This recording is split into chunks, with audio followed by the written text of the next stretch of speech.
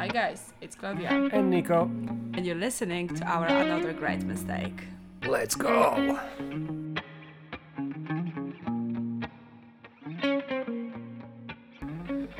Hello! Good evening. Alright. Good morning. How are you doing? Alrighty. I feel like I'm busy. Like work-wise or what? Yeah, like in general, like my life is like busy at the moment. And I'm not saying it's a wrong thing, like it's a bad thing. I just feel like my life is full to the top. Like I've got no space There's for no rims. squeezing in anything as a additional activity. I think that's the being grown up as well. But I think that's the time before Christmas when everyone just pushing, and after it's gonna be like and breathe. But I mean, no, it's as well the fact that I've introduced some sort of like routines back into my life, like going to the gym 5 times a week. 5 times a week. I'm 5 times a week at least. Swimming pool, nearly 7. Sometimes there are some days when I don't go to the swimming pool. I said Jesus, but I'm doing the same. Yeah. But then, like I set myself a goal of reading or listening to something for about 45 to an hour a day. So all of those things are really filling in the calendar. And I'm trying to see someone once a week. That's as well one of the things which I've got like on my calendar. Like I'm seeing maybe that's a friend, the thing I'm feeling shit. A once a week someone. Because I didn't see anyone for ages now. Like as a social interaction. Yeah. And your pal in Edinburgh was gone. Yeah, I mean like Camille was away to Portugal. Yeah, I was thinking about that last week and I didn't click, and that clicked now. That's the thing. Which Could you stop scratching? My leg is itchy. So I didn't have any socializing, and that's maybe up. Because last 2 weeks I feel like on edge and shitty. This week is absolutely, I'm tired and I have to do presentation for my counseling skills about the topic which it's very difficult and I don't understand thing. Like, well, to be honest, I didn't read it through, so that's why I don't understand it, So that's another reason I feel tired, because I have so little patience with my studies and everything. I'm so busy that I'm looking forward to ending my studies for next year. Like I'm finishing in March, I think. But anyway, now I'm gonna have a break from studying, because we're going to finish one module and go to another. So I'm just like, I'm really looking forward to some time off, because I feel like a headless chicken. Yeah, I don't know, like so for me it's just like everything is like I'm similar. I've got a lot of things on my plate, a little bit less than you, because obviously I don't go and visit the kids. Yeah, because like I'm on Monday, week, 3 times a week, and have them visiting them twice a week, and I'm having them for weekend. But Monday, 6:40 I wake up, work till 5:15, and evening for myself sometimes. Tuesday, the same, plus kids till 7-8 o'clock. Wednesday, the same, plus kids 7-8 o'clock. Thursday, the same, plus college till 8:30. Friday. Depends. I've got every second Friday off, so I go Tai Chi and stuff.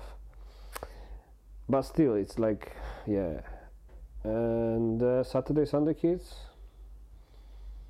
I need a fucking break. So for me, it's that. Like I'm looking forward to the Christmas, and I would like to us to chill out a little bit. Yeah. And I mean, like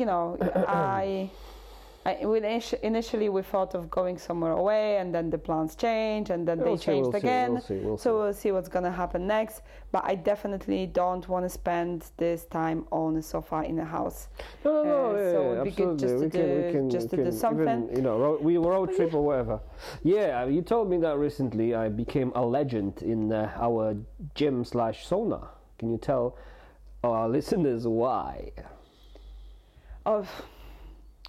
So basically, a couple of months ago, because I think it's going to be going at the months. Yeah, 3 months, 2 months. Yeah. I've said to the guys, we've been having a conversation about how do we call various men's behaviors, like teacupping. Like what? Like teacupping. What is that? But I'm not going to be saying that because it's going to be inappropriate content. Well, but I don't know what is that. But I'm going to say it on the podcast because it's Yeah, going to be so- inappropriate content. Google it, guys. Anyways, yeah, you Google it. So yeah, basically the guys they were asking me if I know what is what in the nomenclature. And I asked them, so guys, is there a name for Setting a farty trap. setting a fart trap in a bin? In the And they were like, house. what?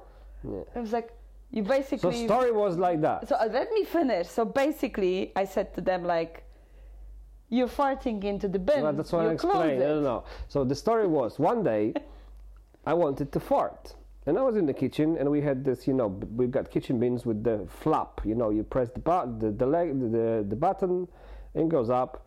So I thought, I'm going to try something. So I basically turned around, opened the flap, farted and closed the flap. And I said, I wonder if that's going to work. And kindly, I forgot about that.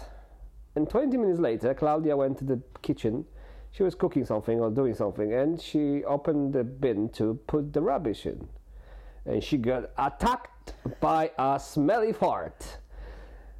And she was like, "Oh my God, what is that smell?" And I recognized the smell. and that's I me. recognized the smell, and I was like, "Nico, And I was in the did living you room. farted in a bin?" And I was like, "Yes, I did. I set a trap." So Basically, the guys at the gym decided that there's no name for it. It was never tried before. At least it wasn't described by someone and, talked about. But that was a couple of months ago. That topic died. And recently I've been sitting at sauna. I came to the sauna and there was a group of usual guys. And one of them who was in the sauna the previous time we had a conversation said, "That's the girl. She got the fart trap I was telling you guys about. This guy is a legend." And another guy said like, "Yeah, I tried it on my missus and she was looking around for farts like a dog." So yes, Nico became a legend in our local sauna. I mean, like, we are known over there. well, we go there always 7 days a week. We You know always what I have mean? a nice conversation with people. People do recognize each other, and we know each other, some of them by names. But now Nico is no longer the Nico. He's I'm a legend. legend. And people want to have fame, people want to have money. I'm absolutely You're fine with it. satisfied with being called a fart legend, for making a trap out of fart in the bin. That's an invention. It's mine. No one's going to take that away from me. It's actually quite funny when you're saying about like people being known for certain stuff. There is a guy who comes into sauna who knows how to do dolphin sound. Okay. Yeah, but he's doing it in Like, such a brilliant amazing. way that he literally sounds like that. And he was sitting on the bench and doing that sound, and people were like, "What the hell?" And that was him. And then he said, like, I can as well bark. And he started to do like the yappy dog bark, and it literally sounds like dog of our neighbors. Who's got dog in the sauna, So when you start to have those open conversations with people and like listen about their close everyday life, relationships and you actually find out Yeah. so many interesting things. Like recently, I've been sitting with the tall hockey guy, the one who was as well yesterday at the gym, at the swimming pool. No. Anyway. Anyways, we had a conversation. He was saying that Hockey or rugby? he's a hockey guy. I didn't know we've got hockey people coming. Anyway, yeah. So he basically said that we were having a conversation about other people in a sauna, and he said like there is a guy over here who definitely has ADHD, but he might not be aware of it, that he's got ADHD. And we went deep in the conversation about like neurodiversity and how people are different. And he said like, yeah, I do think that each of us got a little bit of a ADHD or a little bit of a neurodiverse Some traits. quirks and traits. It's just a matter how strong they are and how dominant they are in your life. Some of us are managing them because they are tiny. Some of them are learning how to live with them, and they are not interrupting like your everyday life. But there are some people which Like it's me, just fucking visible, struggling and have to fight every day. he said that he's got a really close friend who's got ADHD, and it's a woman, and they signed up for like one of those like fitness challenges together, and it was a big event, and it was like paid, so there was a pressure on both of them to actually perform in that challenge because they paid a quite big entry fee. And he said like, I was really trying to explain to her tactics, how we can do stuff, and because we were in the middle of the actual challenge going on, and I was saying to her, and she basically couldn't process anything he was saying. She was focusing on one thing, and she couldn't process anything else he was saying. At the top of that, there was as well the physical pressure, because they were like in the middle of that fitness challenge. He was already tired because it was after a few of the stages. There was a time pressure on them, and he said like, I am, except of doing what I am, I'm doing like sport-wise, I'm as well a coach. Like I teach in a school, and I am used to having conversation with children, but I am used to having those conversations in a school setting with children, not in the middle of the field, in the middle of the fitness challenge. He said like, and we've been both losing it. It's like she was losing it because she couldn't understand a single thing I was saying to her, and she was keep on saying like, could you repeat it? Could you rephrase it? Could you explain it again? And I was keep on doing it, and eventually I was like, I can't, like I physically, I cannot do it anymore. Like I cannot keep on repeating myself. And they literally hit the wall of each other understanding. So this is the moment where like, as much as you might control some of the things, some of the, your quirks or your traits or whatever comes with a neurodiverse brain, with differences in our brains, there are certain situations where it comes out. Exactly. For example, tiredness. Absolutely, but if you think about regular life, like job-wise and things you need to do at job sometimes, it's just sometimes, it's not that we don't want to do stuff, we just cannot do stuff because we are now have no more capacity for stuff. Or I've got this issue with my assignment. My brain is so puzzled about it, and it's like I'm so tired of just reading and trying to understand it, because the language is so obviously difficult, because that's theory of psychology and stuff like that. And on top of that second language, my mother tongue, and I'm just finding very difficult to understand and put that into pieces in my head, So yeah, today actually I wrote something in my diary, which was very, very beneficial, because I wanted to be a therapist in the future, and I wanted to study. And hold on. So I wrote like that. It's too difficult for me to understand that stuff in this language. So what can I do? I can try to study psychology, like online in Poland. I can not study psychology.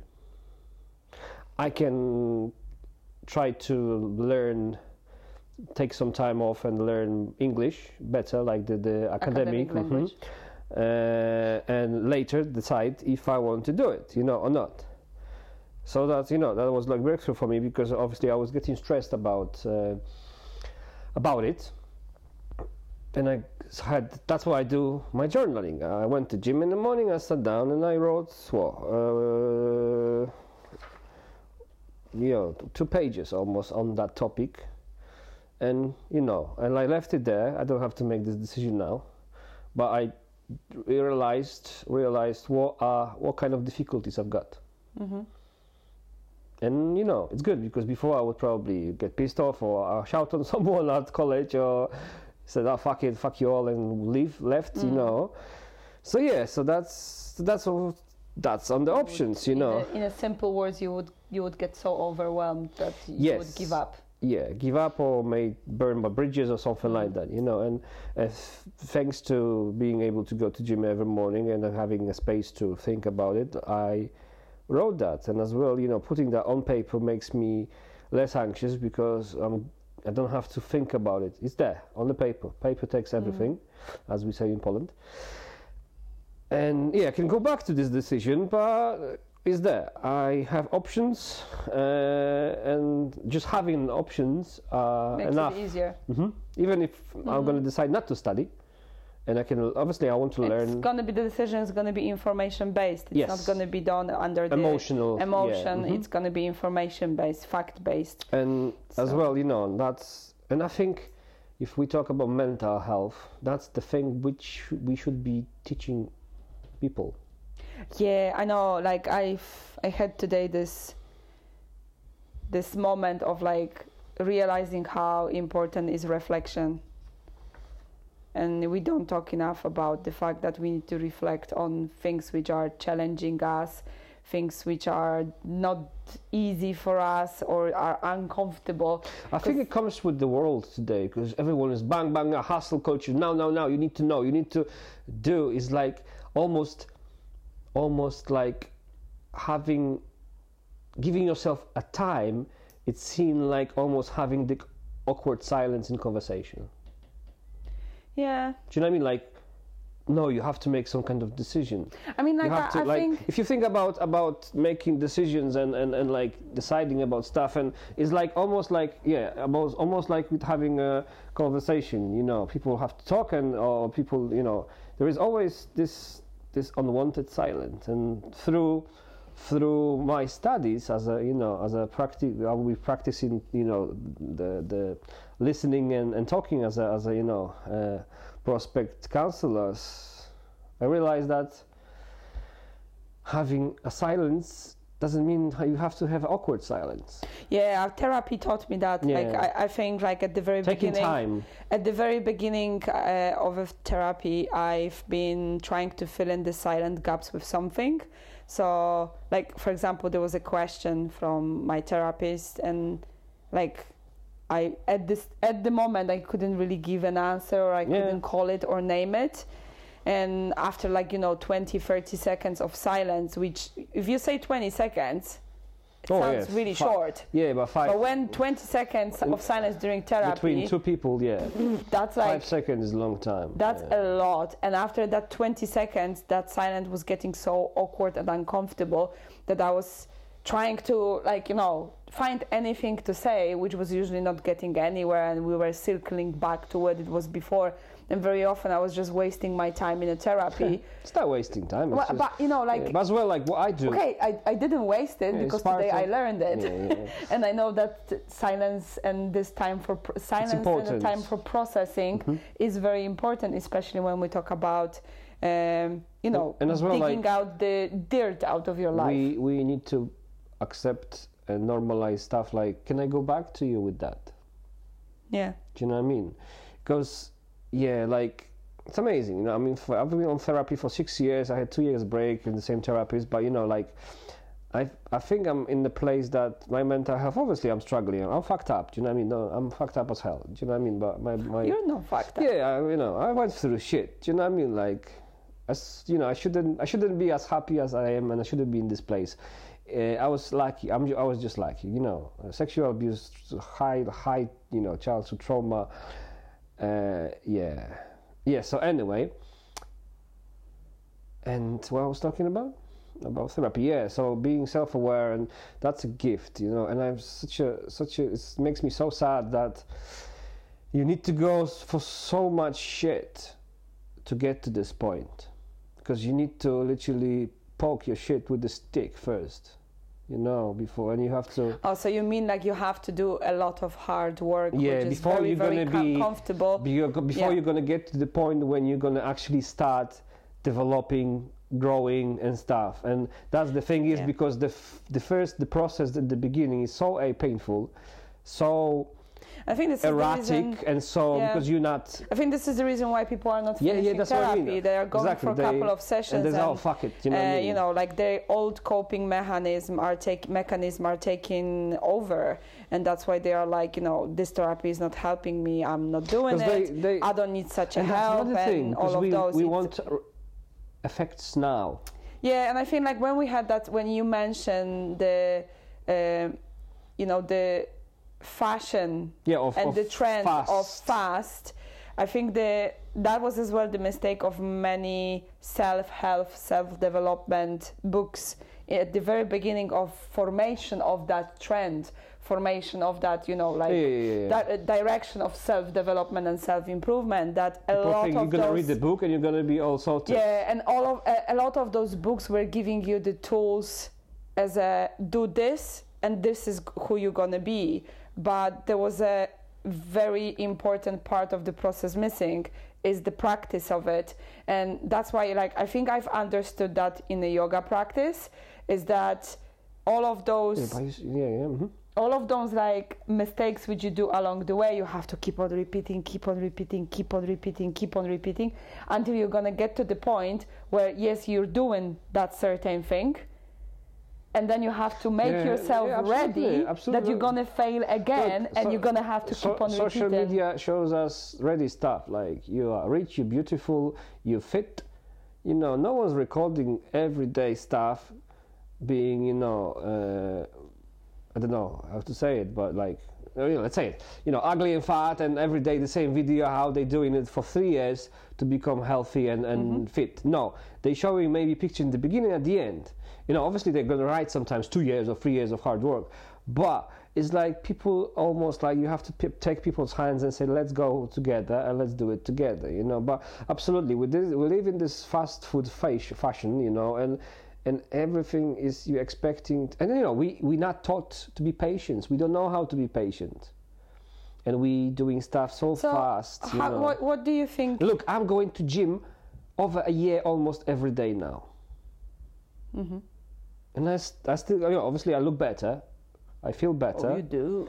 I lost fat, but my kilograms did not change. That's which is for me baffling. Do you know what I mean? I went from size L, which was almost XL, closer to XL to M, to size M. Medium, yeah, from large to medium.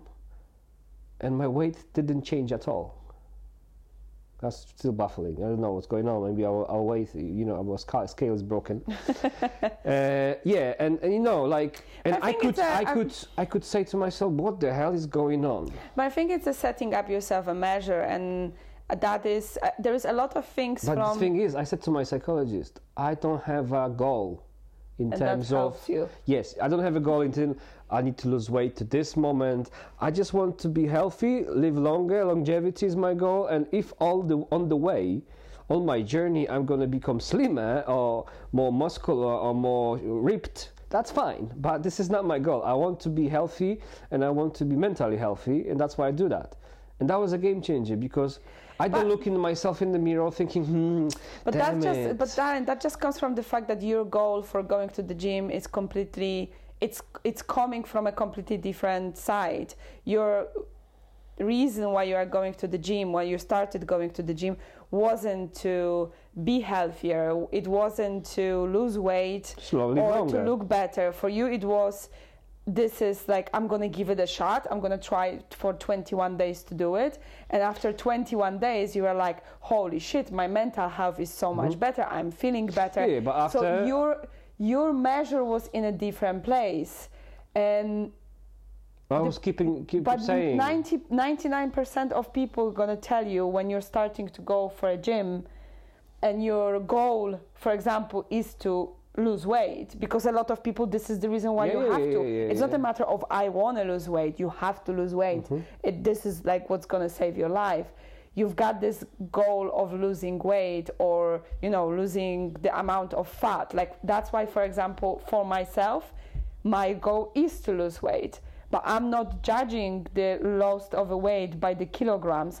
I'm stepping on this super cool fancy machine, and I'm looking at the ratio of fat to muscle. Absolutely. That's my goal, because I know my muscle is going to be heavier than my fat, and I'm never going to achieve the goal of my weight, the one I have in my head, or it's going to take me 3, 4 to 5 years.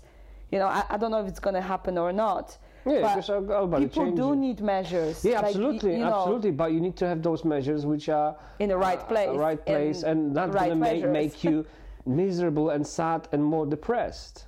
I think we've recorded that podcast about setting yourself realistic goals, and how to set the measures. Like, and I still got look in the mirror, and I still got those days when I go back to my old ways, almost like, and I'm like, fuck me, the weight is not changing.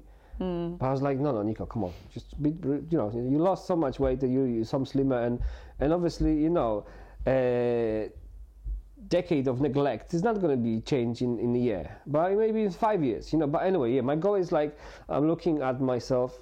Like today I played basketball with my daughter, I didn't have to stop. I didn't have to, hold on to the rails and give me a second, Daddy needs to have a breather, It's just like, no way.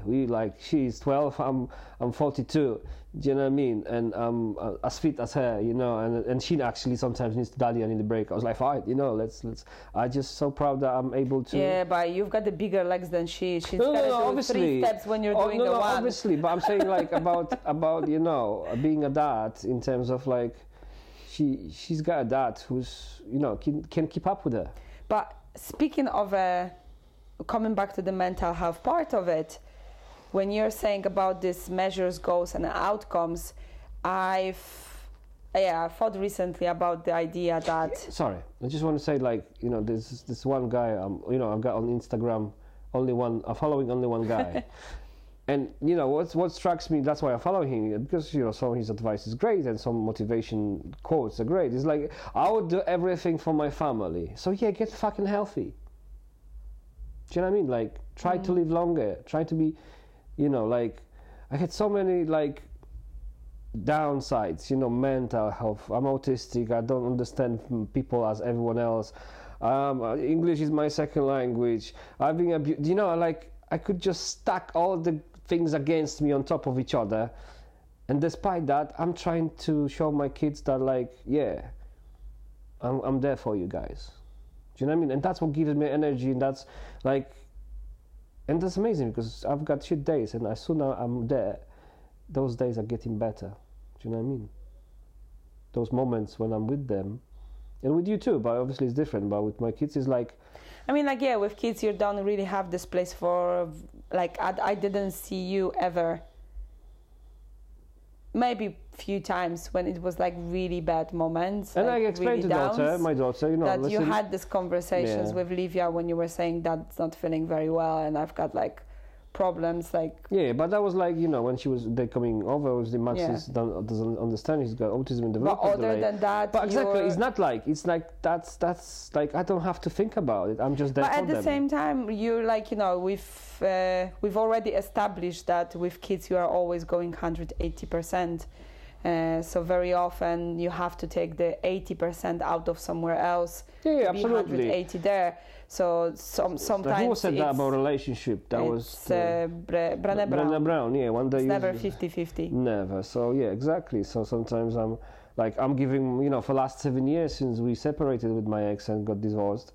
I'm going there and spending time with them. So exactly, that has to, I come back exhausted and I know you maybe the suffering is the wrong word, but you don't have me as much sometimes. It's a compromise. Exactly, some energy. I don't have some energy, but at the same time, that's why we go away, and I'm away from children. I'm just with you, and we had fucking blast when we go on our trips and stuff like that. When we do stuff together, But anyway, what was your... Yeah, I wanted to talk about those measures and like having unplanned outcomes. 'Cause sometimes when we think about going to the gym and losing weight, we look at that from the perspective of like, I want to look good or I want to lose weight. But along the process, your outcomes are going in a completely different direction. Like, for example, the first thing you're noticing is that, like, I can run for a bus and I don't. Yeah, I don't know. I'm not dying when I'm paying for the ticket. I can actually have a conversation after running to the bus stop, or that you're, for example, sleeping better, or anything else. And sometimes being focused on this final goal, which you set yourself at the very beginning of the journey, is actually setting you up for a failure because you're not noticing changes along the way. And like this, you're not giving yourself time. It's not even the time. Like, I think it's the fixation being so fixed on one idea, like my measure of success is absolutely, ABC. absolutely. And I think it's exactly the same with a mental health. And unfortunately, when you are having poor mental health due to various reasons, is it a trauma? It could be, in majority of the cases it is trauma. Or smaller or bigger, but it is most of the time it's trauma. Sometimes it's a mental health condition, but like sometimes you have to suffer along the way, and you're losing track of what's ahead, and you're not noticing the tiny changes along the way. What you see is your constant. Because that's what we said in different podcast episode. We think so much of the future that we focusing on future, on this goal and end game, instead of focusing on present. Because if you look all the time over there and you're saying, oh, that's like when you do hike, you just focus on hiking. You don't focus how many miles I've got left. Obviously from time to time you're going to ask yourself that, just to check. But if you're constantly thinking, oh, I'm going 20 miles, 90 miles more, or 80 miles, that's just going to kill you. Well, that's the reason why I'm doing any sort of longer physical activity in the gym, which requires you to have the monitor in front. I'm covering it.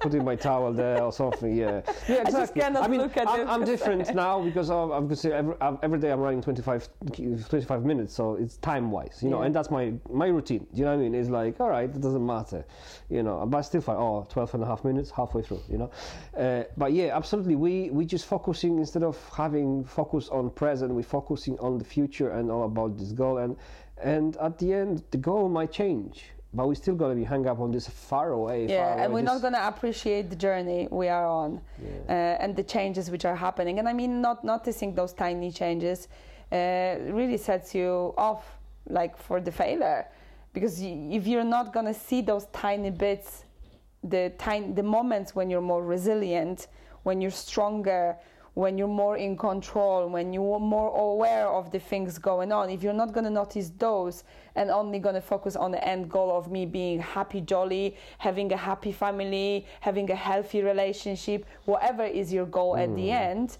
you might never get there.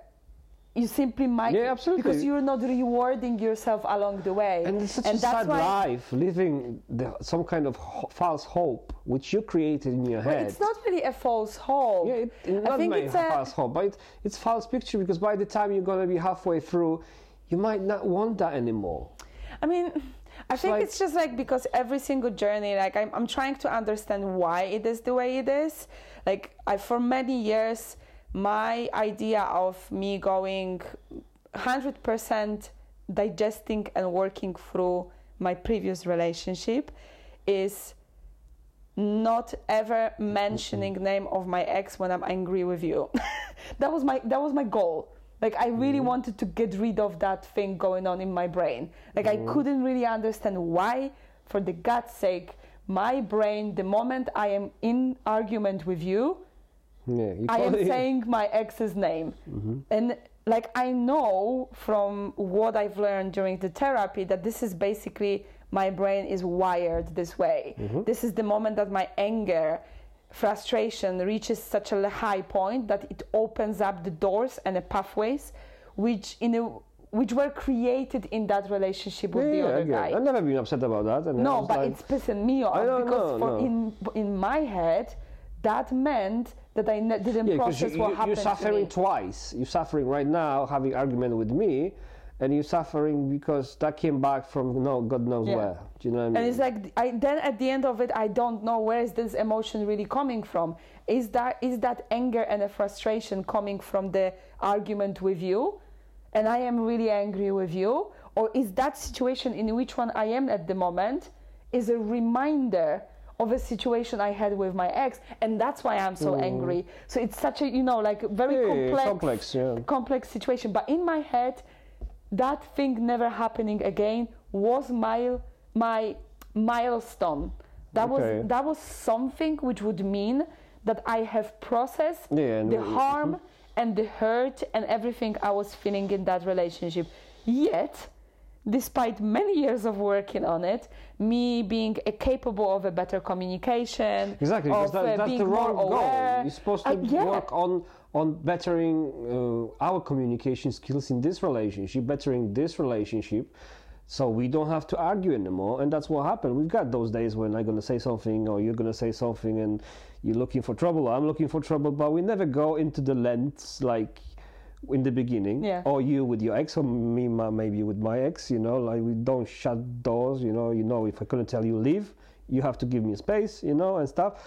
So yeah, exactly. So that was the wrong goal. And it was I think it was, so when I said about that wrong goal and us not noticing, when I start to think like on the other side, what's on the other side of the fence, like why people do what they do.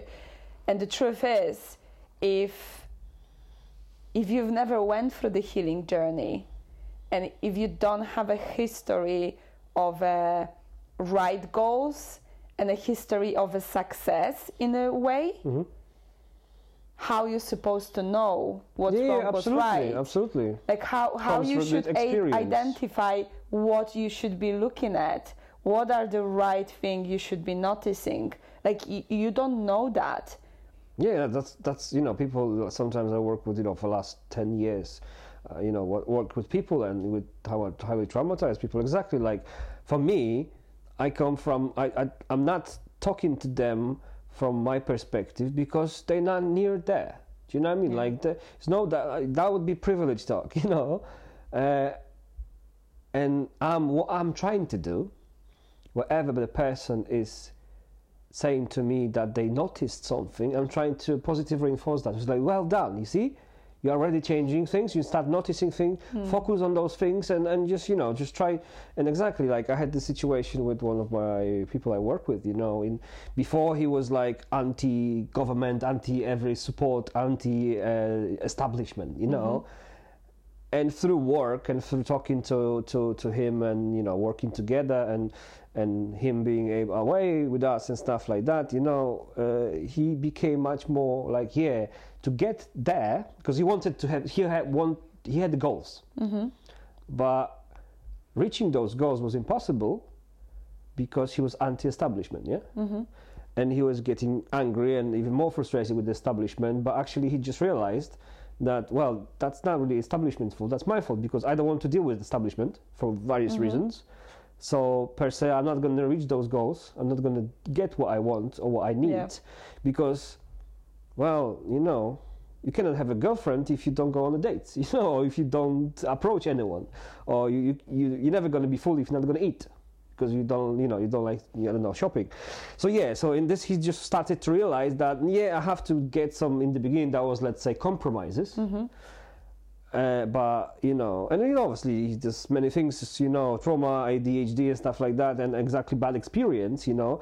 But if he realized, like, this is not the way to do stuff, because he's not going to achieve anything. So slowly with support, he became, you know, less agitated about establishment. Yeah, it's a kind of like, I would like to learn how to speak Chinese, but I don't want to learn. No, I don't want to.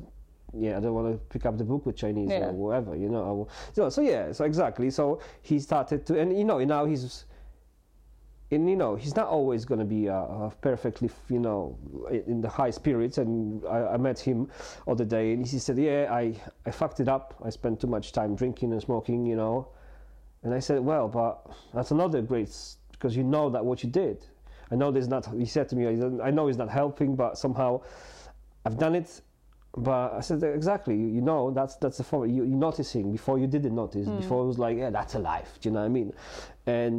And we spoke about how to resolve those issues, how to try not to go this direction. And he said, I think I need to do this and that and that. So that's why I'm encouraging. I'm not talking like, what I went through and how I changed my life and stuff like that. I'm just encouraging this person to, when they noticing, I'm encouraging this behavior, because I'm saying, absolutely well done, you know, and end of the day, the choice is always theirs. And the same with me, choice is mine. So I could, you know, I want to say thank you to you, darling, because we had this conversation about something which I wanted to do today, and you said, no, you're not doing that. Sometimes the choice is not yours. Sometimes it's my reptilian brain, Yeah. unfortunately. But you've done absolutely amazing. I want to say that I even love you more for that. Thank you. So exactly. It's just Off top. it's just because I wanted to break my sobriety, and he says, "Fuck off! You're not doing that." And because exactly. I give myself different reasoning. And not necessarily that was good, but anyway, so with the same with me, you need to, bloody hell, takes hard work to get to this point, to be able to just start, realize and see things as your behavior. But that's what we do at work, both of us. Yeah. To give people this opportunity. I mean, like, I think there's still a lot work to do to make people realize and make it realistic for them that coming for a support, asking for help, it's not going to change your life within the day or within the month or Absolutely. within the year. Absolutely. And a lot of people, they are grappling the hope of getting support and getting, for example, into therapy. That they are not ready and they are not prepared for the idea of another year or two of working with a therapist and mostly with yourself. It's another side of it. The system and support is not, come on, if you got 6 therapy sessions offered, what are you gonna do with this? How that's supposed to change your life, or even put you in the right spot? Yeah, if you're gonna actually take apart the how you actually start to work with a therapist. The first session is really, Checking, some of us were very special, and on the first session you just open up and spill the special. I'm not saying it's special, but it's just like some people are just like that. But it's you nothing. just open exactly, up nothing, and you I just spill want it. to clear that there's nothing special about it. It's just basically you're just doing offload, and that's it. Some other people are more have bad fortunate. experience. Some people are more fortunate to have the ability to just it's open not up. That, darling. Some people have bad experience with that, or they never had anyone who they could talk to, so there's many various things. Exactly, because you said special and I said no, this is not totally not that. People are different, and exactly, and 6 sessions, and some people feel they're not, some people not even aware of what's happened, and they don't know where to start. Also people say, I don't need that shit. I don't need to offload to anyone. I'm fine. So if you come, this is all like with addiction. If you're not going to say, I need help, and be honest with yourself and try to get help and be honest with recovery. Exactly.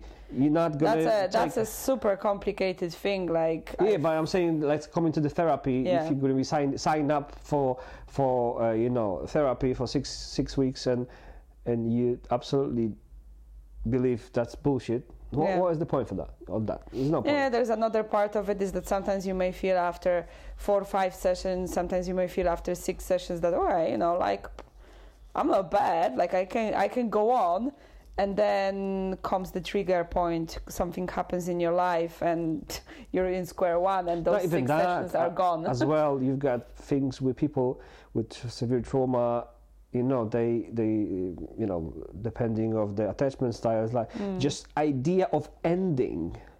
You might have a person who's gonna at session 4 stop showing up. Because they don't want to get to 5 and 6 session, because 6 session is an ending. From my line of work,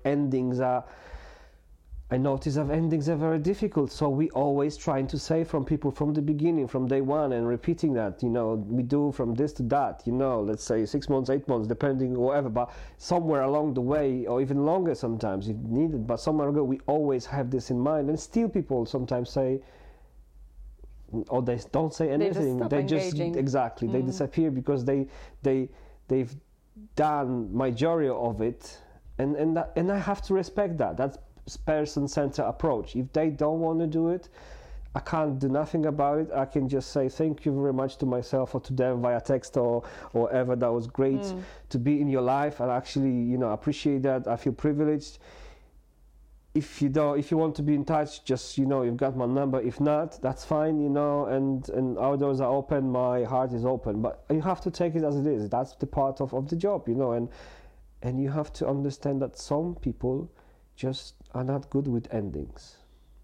Yeah, I mean, so it's a complicated thing, and I think it's just like what I wanted to emphasize on that is that there is still this lack of awareness from people that it's not that the support is not there, because we are lacking support for mental health for people. That's one part. Well, we're in crisis of almost everything. Yeah, but the second part is that we are not living in a quick solution world.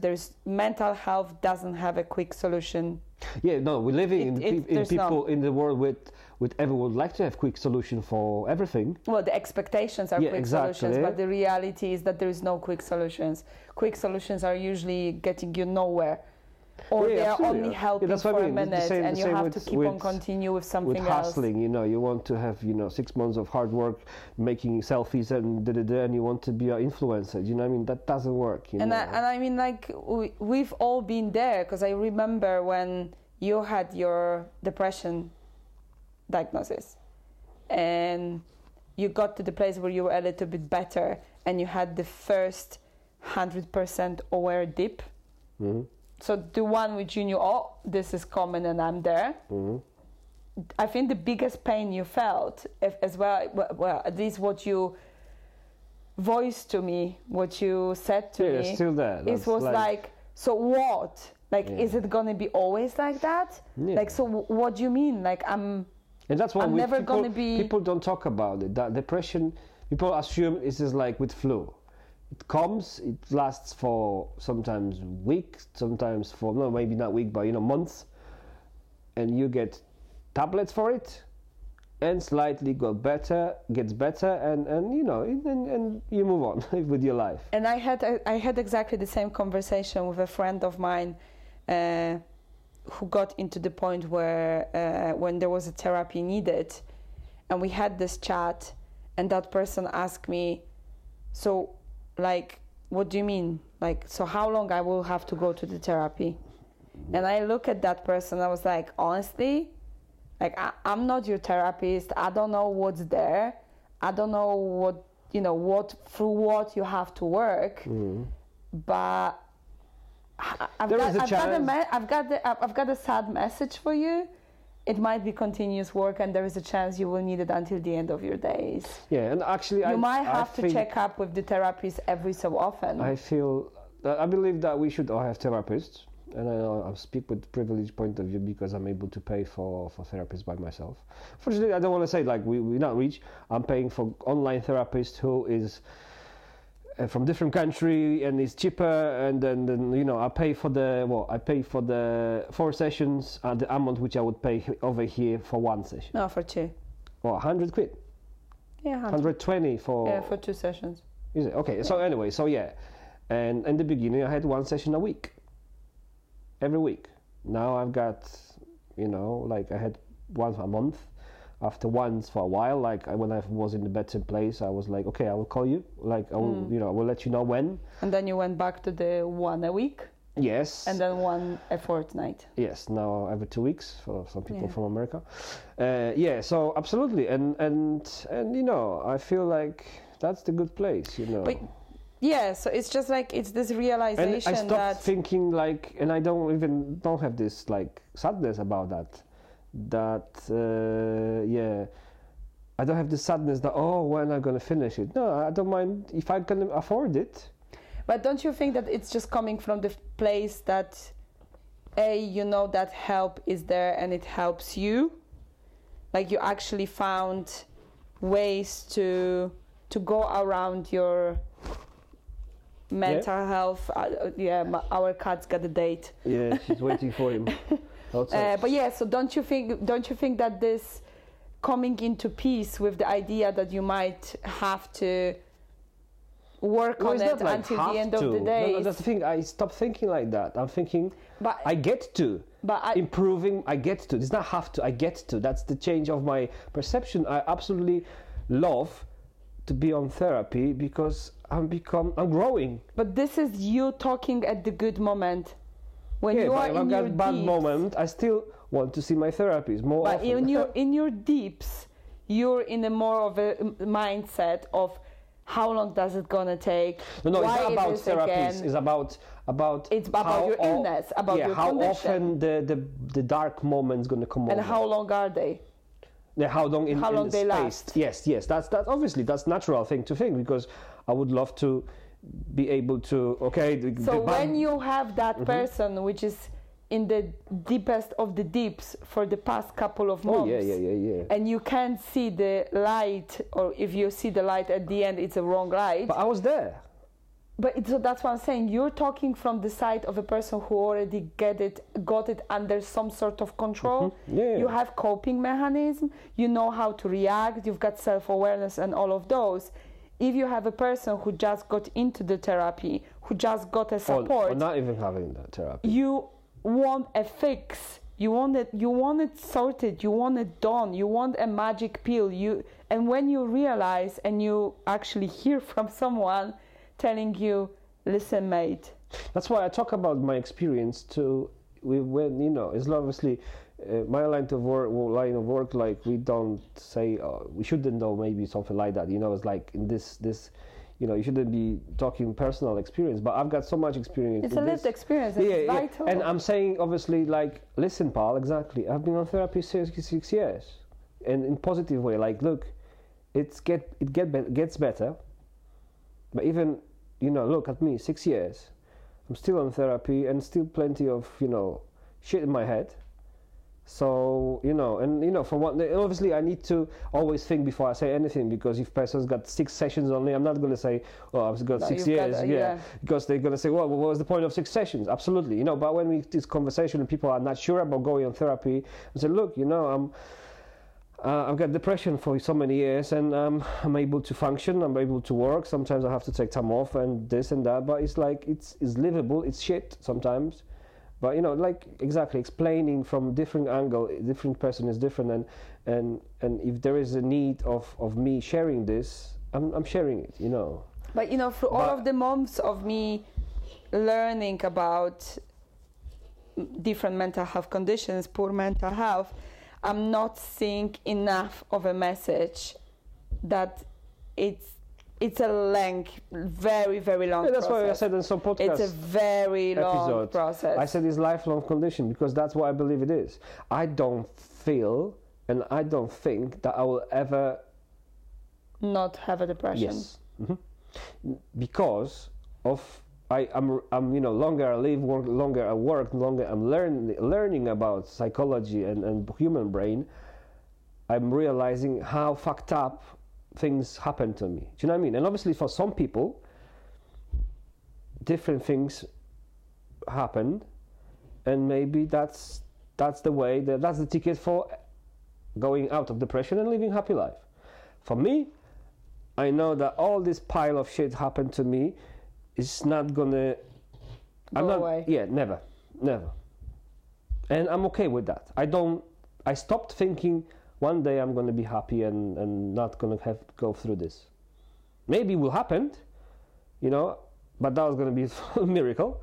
But I don't have expectation for me not have those dark moments, because I've got dark moments every day. I've got anxiety, I've got depression, I've got autism, I've got trauma. So for 24 hours a day, there's always a few minutes when the devil on my shoulder tells me stuff, which the black dog. Yeah, the black dog comes out and whispers to my ears. But it depends what I'm going to do with it, how I'm going to turn it, and depends of my mental state, how I'm able to deal with that, what kind of tools I've got, or if I'm going to cut it enough, early enough to not to spread the rest of my day. But it's every day. Every day I fight, with this shit. But this is exactly what I'm saying. Like, we should have more conversations in the public about mental health, poor mental health, and the mental health conditions being lifelong illness, being lifelong conditions, and making. That's why I'm not afraid of making people aware that there is no quick fixes, there is no quick solutions, and there is no such a thing like coming over and just like It's not a magic fluke, you know what I wand mean? and Yeah. you know, like taking it away, that there is a way out of it. It's not like when you have a cyst, you remove it, clean it, and it doesn't happen again. Like it's not like a you know, it's not a mole on the skin which you can remove and Yeah, I this know is what you mean, gone. but it's yeah, for some people it will be like that. Don't get me wrong. I don't know, you know, if it's like, but it's not for me, and I don't have expectation, you know, and that's what I mean. I don't know, what, you know, people tell me, oh, I went through this and that, and I absolutely say, wow, you know, I'm thankful first of all that you're sharing that with me, that you're opening up. I'm privileged to be part of this conversation, but you know, I don't know, because even if someone next to me, my twin brother, would go through the same as me, Yeah. maybe he's more resilient or maybe less resilient. Do you know what I mean? So exactly that, the experience, as I say, thing, because we got different brains, we got different attachment issues, or not issues with attachment styles, different brains. So even if you would put through the two different people with the same experience, they might come out. You know, you've got brothers like me and my brother. We've got totally different view on what happened to us. We even see things, you know, remember things differently. Because, you know, different age. The same like when I was listening to podcast with Arnold Schwarzenegger, you know, he said about his brother that his dad was like that to both of them, you know, very cold, very, you know, strict and stuff like that, and that pissed him off, and he wanted to show him like, I'm going to be someone better, you know, and he created himself. He was a millionaire before he became a actor, you know, and his brother got into drugs and probably not drugs, alcohol, and you know, that kind of life leading to dying age of 20 something car crash because he was under the influence. So you know, for one person that's going to be a life-changing experience in terms of motivating you and giving you so much resilience that you're going to, you know, be on top of the world. For next person, the same experience going to be something which is going to kill you. Okay, so if you would have just to finish that up, if you would have in front of you a person which went through things, waited for support, or was afraid of looking for support, and eventually got to the point where it's here, your mental health journey, your mental health healing journey starts now, what would be the pep talk? What would be...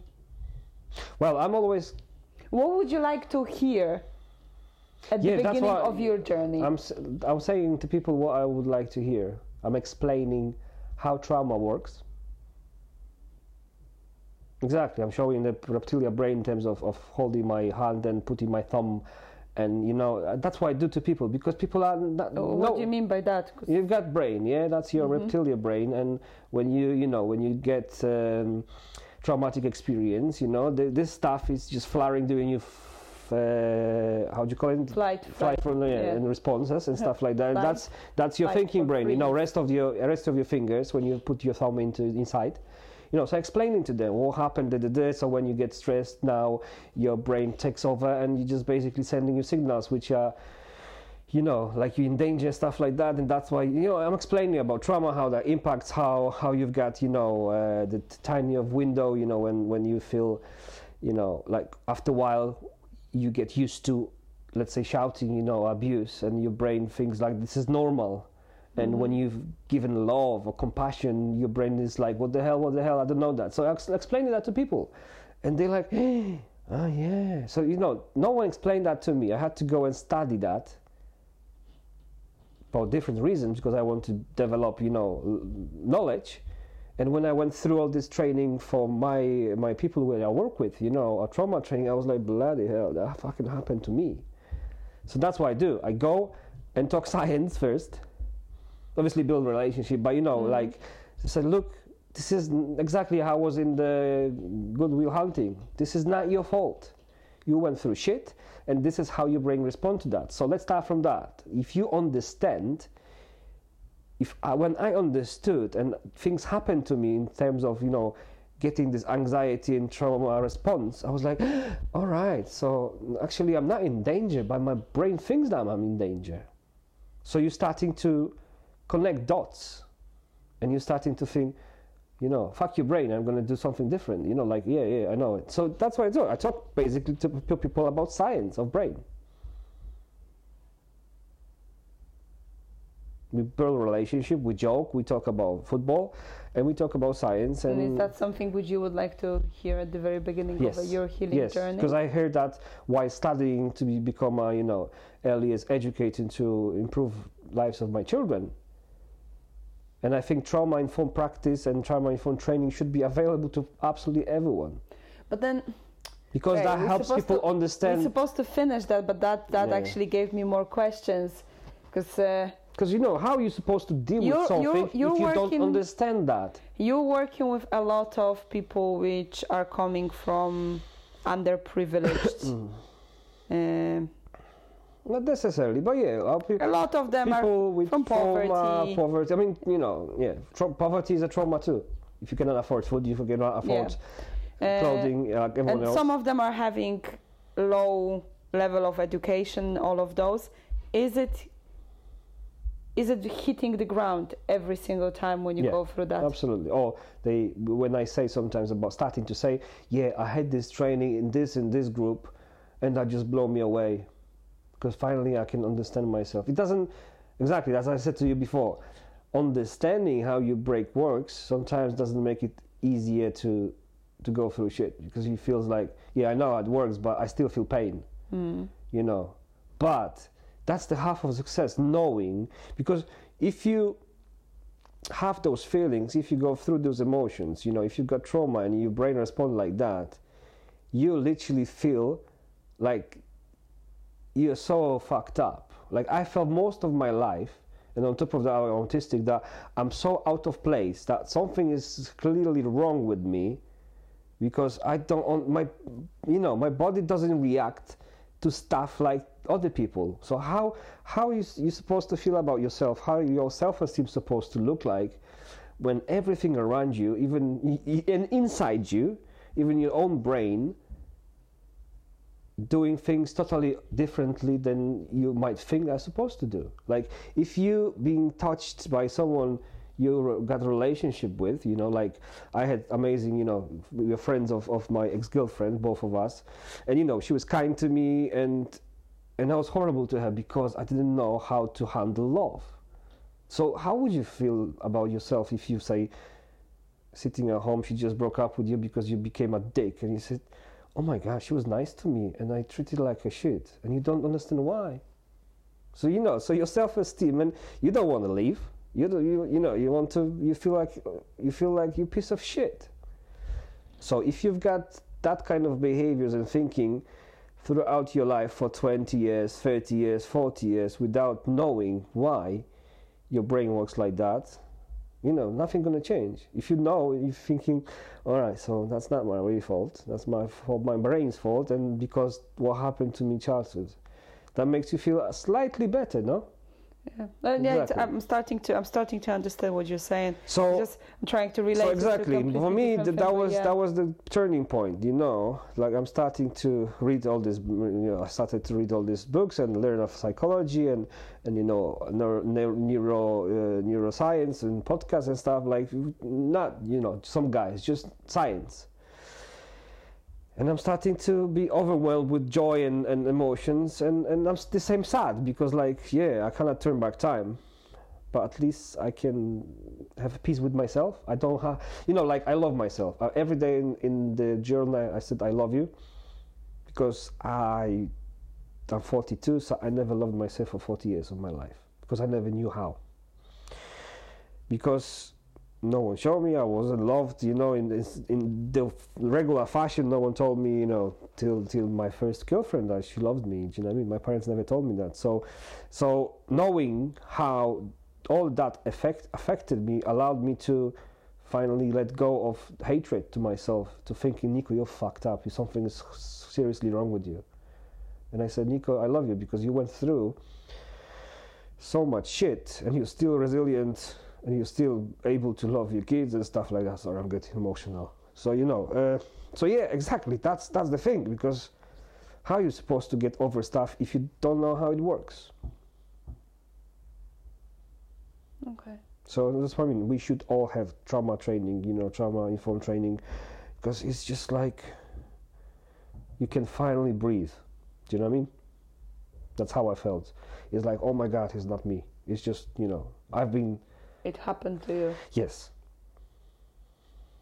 Yeah, we always come back to the magic question of what happened in you, to you. In you.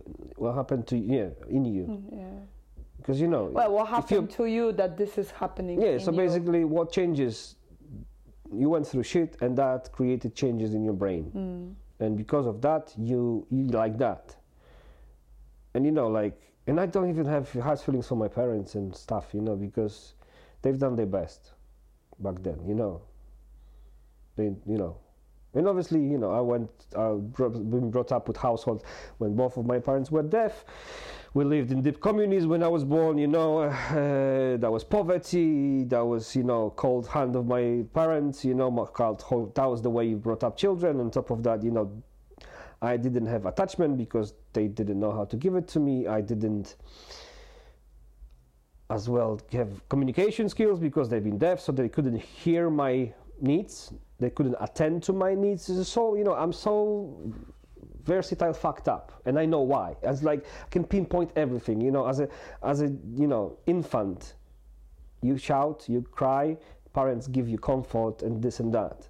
For me, that took sometimes maybe not hours but minutes, because my parents were deaf. So by the time they realized something is wrong, I was already tired and distressed.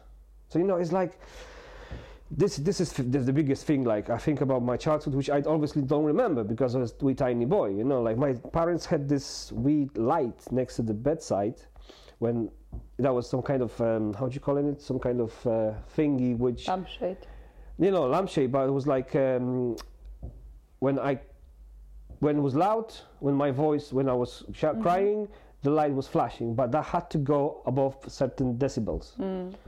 The same when someone pressed the button on the doorbell, the light was flashing in the living room, or not living room, in the corridor. And I noticed sometimes when it was bright, they couldn't hear. They couldn't hear because they were deaf, but they couldn't see it. And the same with me. They couldn't if I was just making not very loud noises. So basically I had to go to the moment of high distress. So the light would flash, they would notice. But if they were in the kitchen, they wouldn't notice, because there was only one room.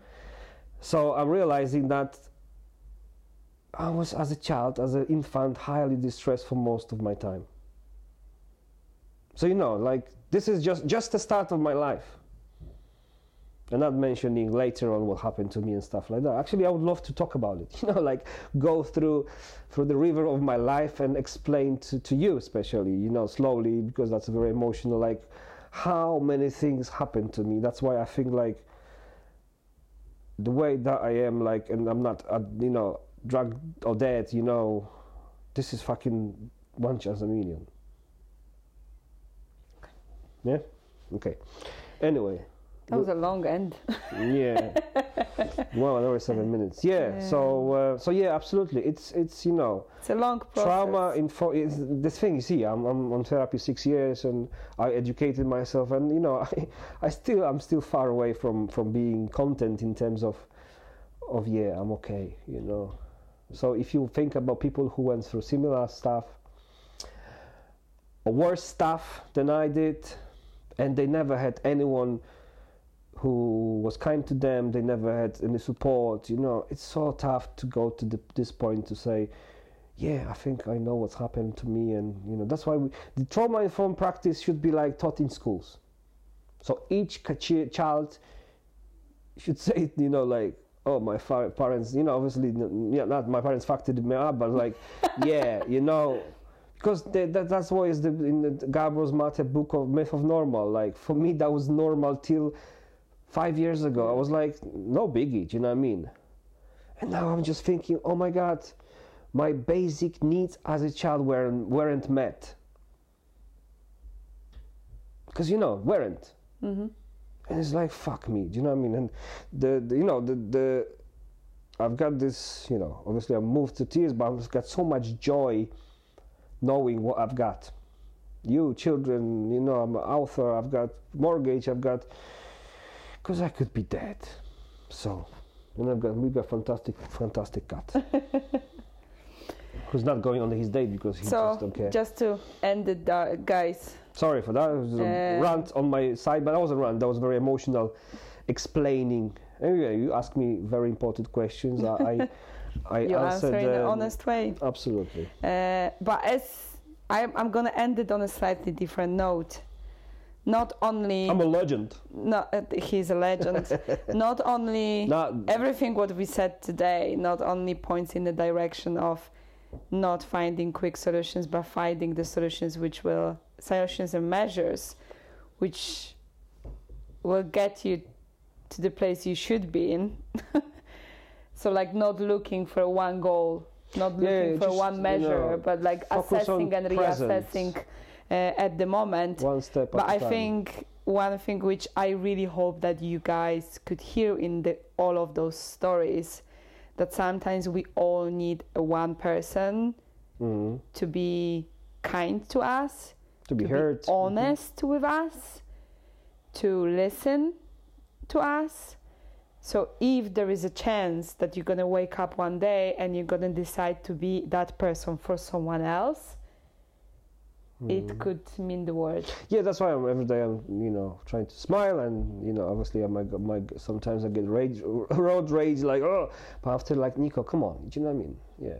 Yeah. So be kind to yourself. One more day like that. Exactly. Try to wake up like that every day. Grateful for another day. Yeah, just. Oh, think twice, there's another day in paradise. So yeah, whatever's the time for you. Love you so much. In your country. When you're listening to that podcast, have a lovely evening, day. Yeah, please share, please write some comments and subscribe and send to your friends. Maybe exactly this podcast will allow them to say, I'm going to go and get myself trained or go for read more about trauma. Or maybe the end of this podcast is something which someone else have to hear to be able to start the healing journey. Yeah, we love you. Be kind to yourself. Good night. Take care. Mamma mia.